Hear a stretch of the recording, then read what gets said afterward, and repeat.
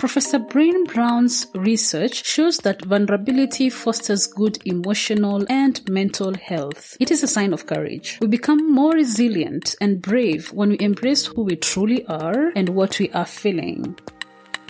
The Vulnerable Scientist podcast is a space for scientists to tell their honest and authentic stories. I am your host, Sarah Nyakeri, who happens to be a scientist, informal science communicator, and I help scientists create personal websites. If you want to support this show, go to www.patreon.com/thevulnerable-scientist. You can also follow this podcast on all social media platforms at TV Scientist Pod. It's the details that matter. So welcome to Dr. Christian's story, part 3, and I hope you gather something from it. But let me tell you, I find my way to get into that room. Mm-hmm. Oh. So I used to be a very shy boy. Okay. But that day, I said, I am playing all my life here, whether I fail or I win. That's why I managed everything to find my way in that hall where I was not invited. I went to seek somewhere far back. So I was looking at him, and the guy, in fact, the person is still my current director today. He was called Apollinaire, and that time he was the technology manager at Baker. Okay. I never knew him before. I never met him, never heard about him before. So at the end of his conference, there were lecturers around him, chatting, discussing with him, etc. I just decided I will talk to this man before he leaves this campus. So if he was moving one step, I move one step. If he moves backward one step, I also move to make sure that I keep at least the same distance with him. You're a stalker, like literally. Yes. So as soon as I found a little gap between me and him, so when the lecturers a bit gave the way, I went to him. I had maximum a minute to express all my problems. So I went to him, I joined to him, I introduced myself. I did everything in less than 45 seconds. What? Introducing myself. I'm doing this. These are my problems. I heard you are working somewhere. You can help me. This is how you can help me. He said, who are you? I repeated what I was saying. He said, wow. Then he gave me his business card. He said, write to me and send me your concept note. So that's what I did. That time, internet was not like today. I was not having a private computer. So I went to a cyber, how do we call it? Cyber cafe. Cyber cafe. That is where I went, bought a 1-hour connection, sit on a computer and type my concept note, 2 pages. That time Baker was requesting only 2 pages word concept note. So I sent to that email, and I think it is what he sent to Rob Skilton, who was the capacity building officer at that time, who evaluated it. And that's how November 2011, I received the email from Rob Skilton. Yes, informing me about the good news. That's how I found myself in Kenya in 2012. Did you rehearse that 45-second introduction? No, when you are now given the opportunity to say better, for me, I wanted the first 45 seconds was to say something before he leaves. Now, when he wanted to listen more, I took that's more when you time. explain more. Yeah, explain more. And that's how he gave me the opportunity. He gave me his business card. I'm laughing because it's funny. Just imagine, I'm just in my head imagining a place. I don't know how you entered that room, but you just sat somewhere aiming at someone you've never met. You've just had rumors that this guy, but they can help you. Then you just sit somewhere and you're aiming at someone. This person doesn't know that he's being aimed. So when he moves, someone is moving. No, I had to succeed. Yeah, I love had to that. at least talk to him. That's why I don't know how I managed to cross the door because there was a security person at the door normally checking who I, but I don't know how I crossed the door, but I was inside. And I talked to him. It's the resilience for me. Yeah, that's my life. Thanks for sharing that story. Wow. So, how long did it take for you? Because after you finished your PhD, were you still in Kenya or did you go back to Cameroon? No, when I finished my Tiambo fellowship here, yes. Can you come closer to where you were? Move to where you were before. Is it okay now? Yes, now that's better sound. Because the other way you're sounding, there's a lot of echo from the background. Okay. So when I finished my fellowship here, I returned to Cameroon. Mm-hmm. And by the time I was returning, I had an offer for another university. So I moved to that university when I started teaching. Which university? University of Buea. Okay. Yes. And this is where I finally implemented the grant I told you. Oh, the one that you wrote and you succeeded. Mm-hmm. The first one. It was my very first grant. Tell me about that. People don't talk about this, by the way. People don't talk about the grant writing and the sadness or happiness that comes out of it. Can you talk about that? Because this is your first. Yes, it was my very first one. So when I was here then doing that fellowship, Dr. Njike Apollinaire here received that call for proposal for the African Brazil marketplace concept node. So he shared with the fellows, and I just took it as an opportunity. I started writing on it. And I had to look for a partner also in Brazil because it need to be a partnership between Brazil and the host institution. So I had a partner from Embrapa Pantanal. We are still collaborating very well today. And I just thought about an idea how I can use the poultry production system to improve the livelihood of populations around me. So I started writing the concept note. I share a bit with almost everybody here, including the communication officer. That was Ethel Makila, was the communication officer of Baker. I share with Val Allo, who was managing the capacity buildings, and even some other research associates. So everybody, without discrimination, they gave me ideas. So I just used that to amend what I was already having. Then I was to organize also a call with the partner in Brazil to share the ideas, and we build it all together. But when it was, when the concept note was ready, I can say semi-ready, now I had to finalize it with the partners. So I requested few days leave from the Baker management that time. And I was staying here at the hostels. So I spent almost, 4 days in the room, going out only for lunch and returning to my room to write that proposal. And I was using the opportunity of the internet availability in Baker. Let me tell you, internet at Erie was for me also a great thing, transformation, because back home or in the national system, we never got such performance of internet. So I was Skyping, using Skype to chat with my colleagues from Brazil almost every day to fine-tune the proposals, to work on the budget, etc. And the project was on sustainable breeding of indigenous poultry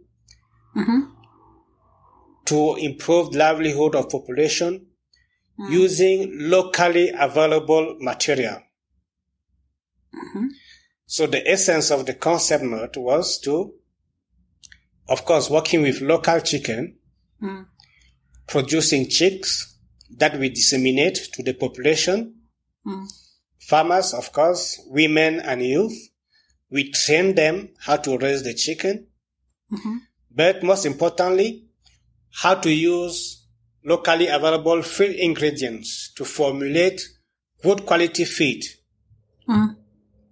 and give to your farmers, and how to use ethnopharmacopoeia. It means locally available plant with medicinal properties to replace commercial poultry drugs, to make sure that even the farmers in remote areas with access to no feed store, access to no vet, can still produce and satisfy their need for incomes or food security or whatever.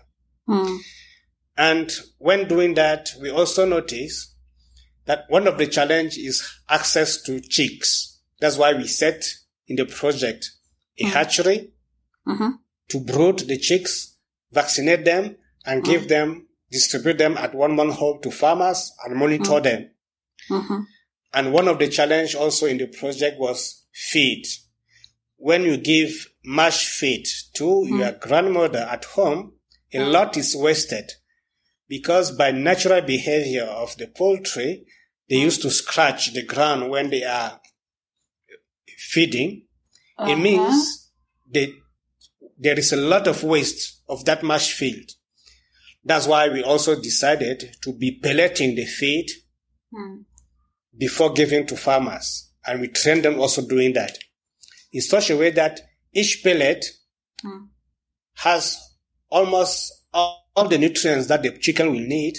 And in the morning, before releasing in the semi-scavenging production systems, the farmer in the rural areas can just pick a handful, full hand of the pellet, throw to the chicks, they feed before they are released for scavenging over the day. And that really improved the performance of the animals, and some are still using the systems. Of course, we also introduced some of the locally improved breed that are still, we call it the Keambou chicken. You can still find them.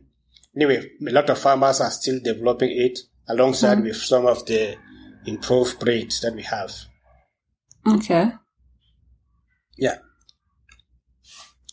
Just talking about that, why is it important to improve breeds of chicken? For someone who is so into, you need to put the indigenous, or rather the kienyeji as we say it here. I'm assuming that's the same thing, right? Yeah. So why is it important to improve the breed of chicken?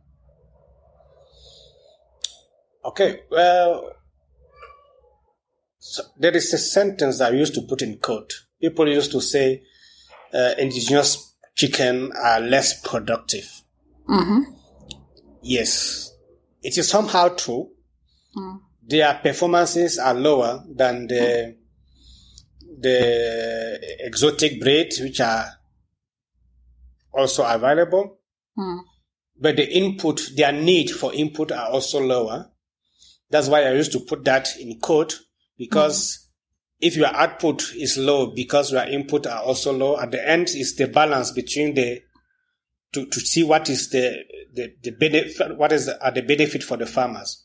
But we also notice that while improving just few things in the production system, the management of your flock, and also putting in some animals which can increase the performance or the productivity while still coping with the local production systems, with the skills of our farmers to manage them, was very important.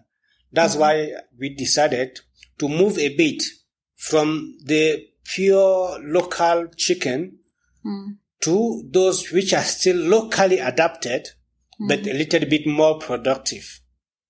Okay. But we always have to put them in the good production system, the good conditions for them to express their best potential. Okay. Yeah.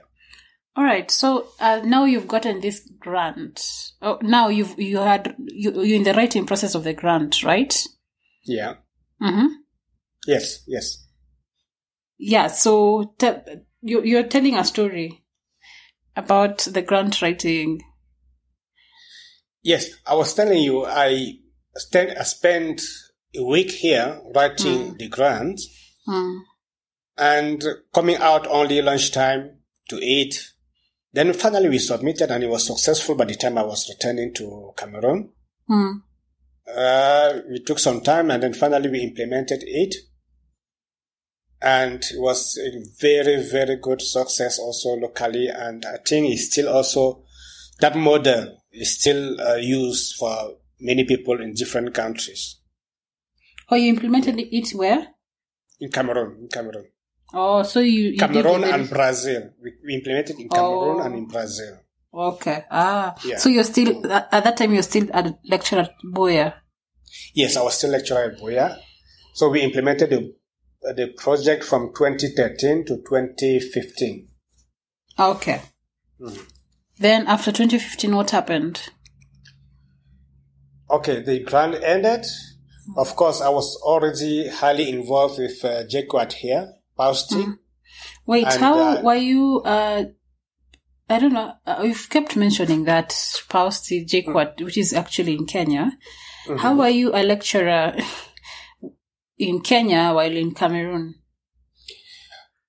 Okay, generally the Pan-African universities on the annual base, they have call for expert or for lecturers to come and support in teaching, research, supervision, or just being examinator for the PhD and MSc, for example. So I applied and I was selected. That's how it's from 2015, 2016, I started teaching at Pausti. But in Cameroon, I was also teaching in some other private university, of course. So you're supervising while you're still in Cameroon. You're teaching while you're still in Cameroon. Yes, coming to Kenya for a block period. No, coming to Kenya, stay here for a month or more.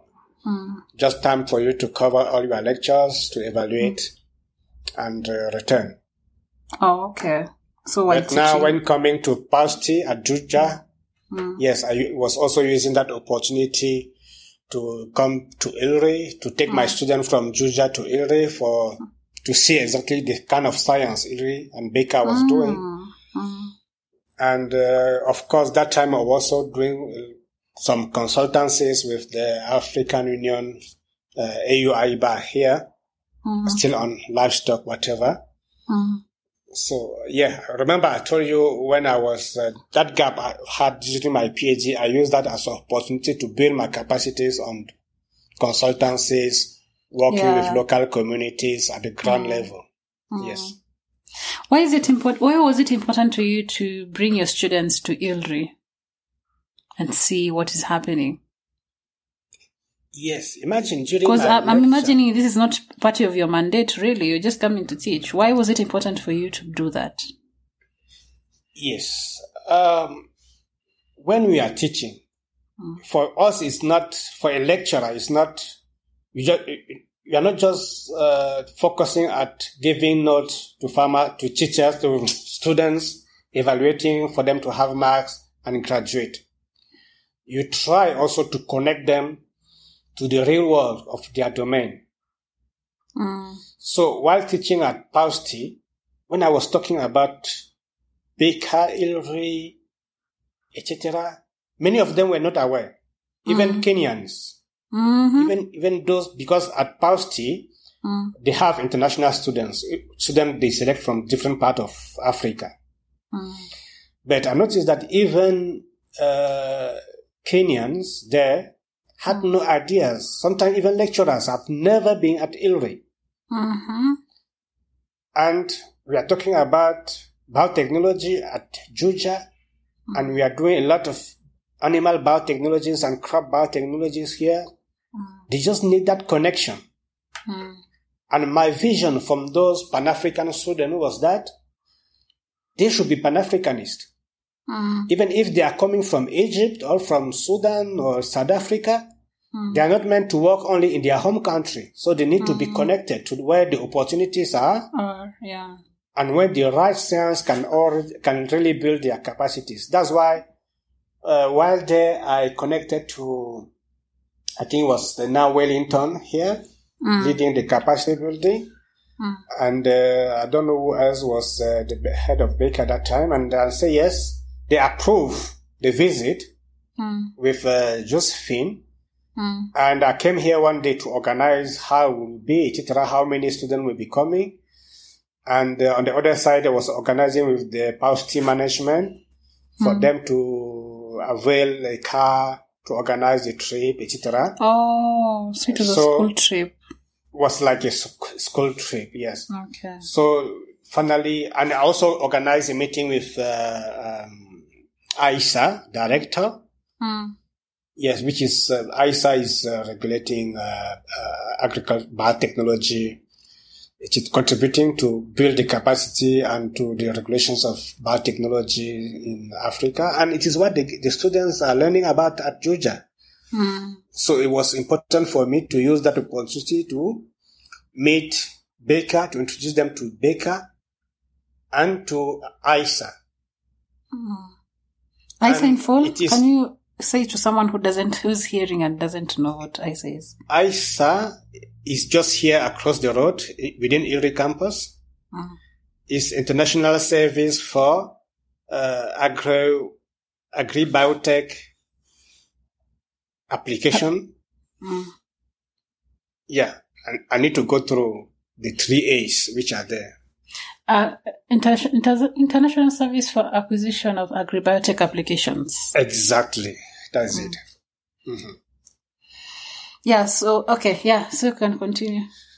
Yeah, so that's how I brought some students here. We also took some connections, and finally some PAUST students have been completing their research from ILRI, from Baker here, as a fellow. Yeah, so I can say that was also a successful investment. And if you go through the Baker record, you see that many students have completed their fellowship from here using the facilities, the good supervisions that they have, and the high quality science that ILRI is making. Yeah, that's it. That's why my idea has always been, when working with students, connect them to the domains of applications. It can be academies, can be research, can be industry. Yes, give them the opportunity to really fly high.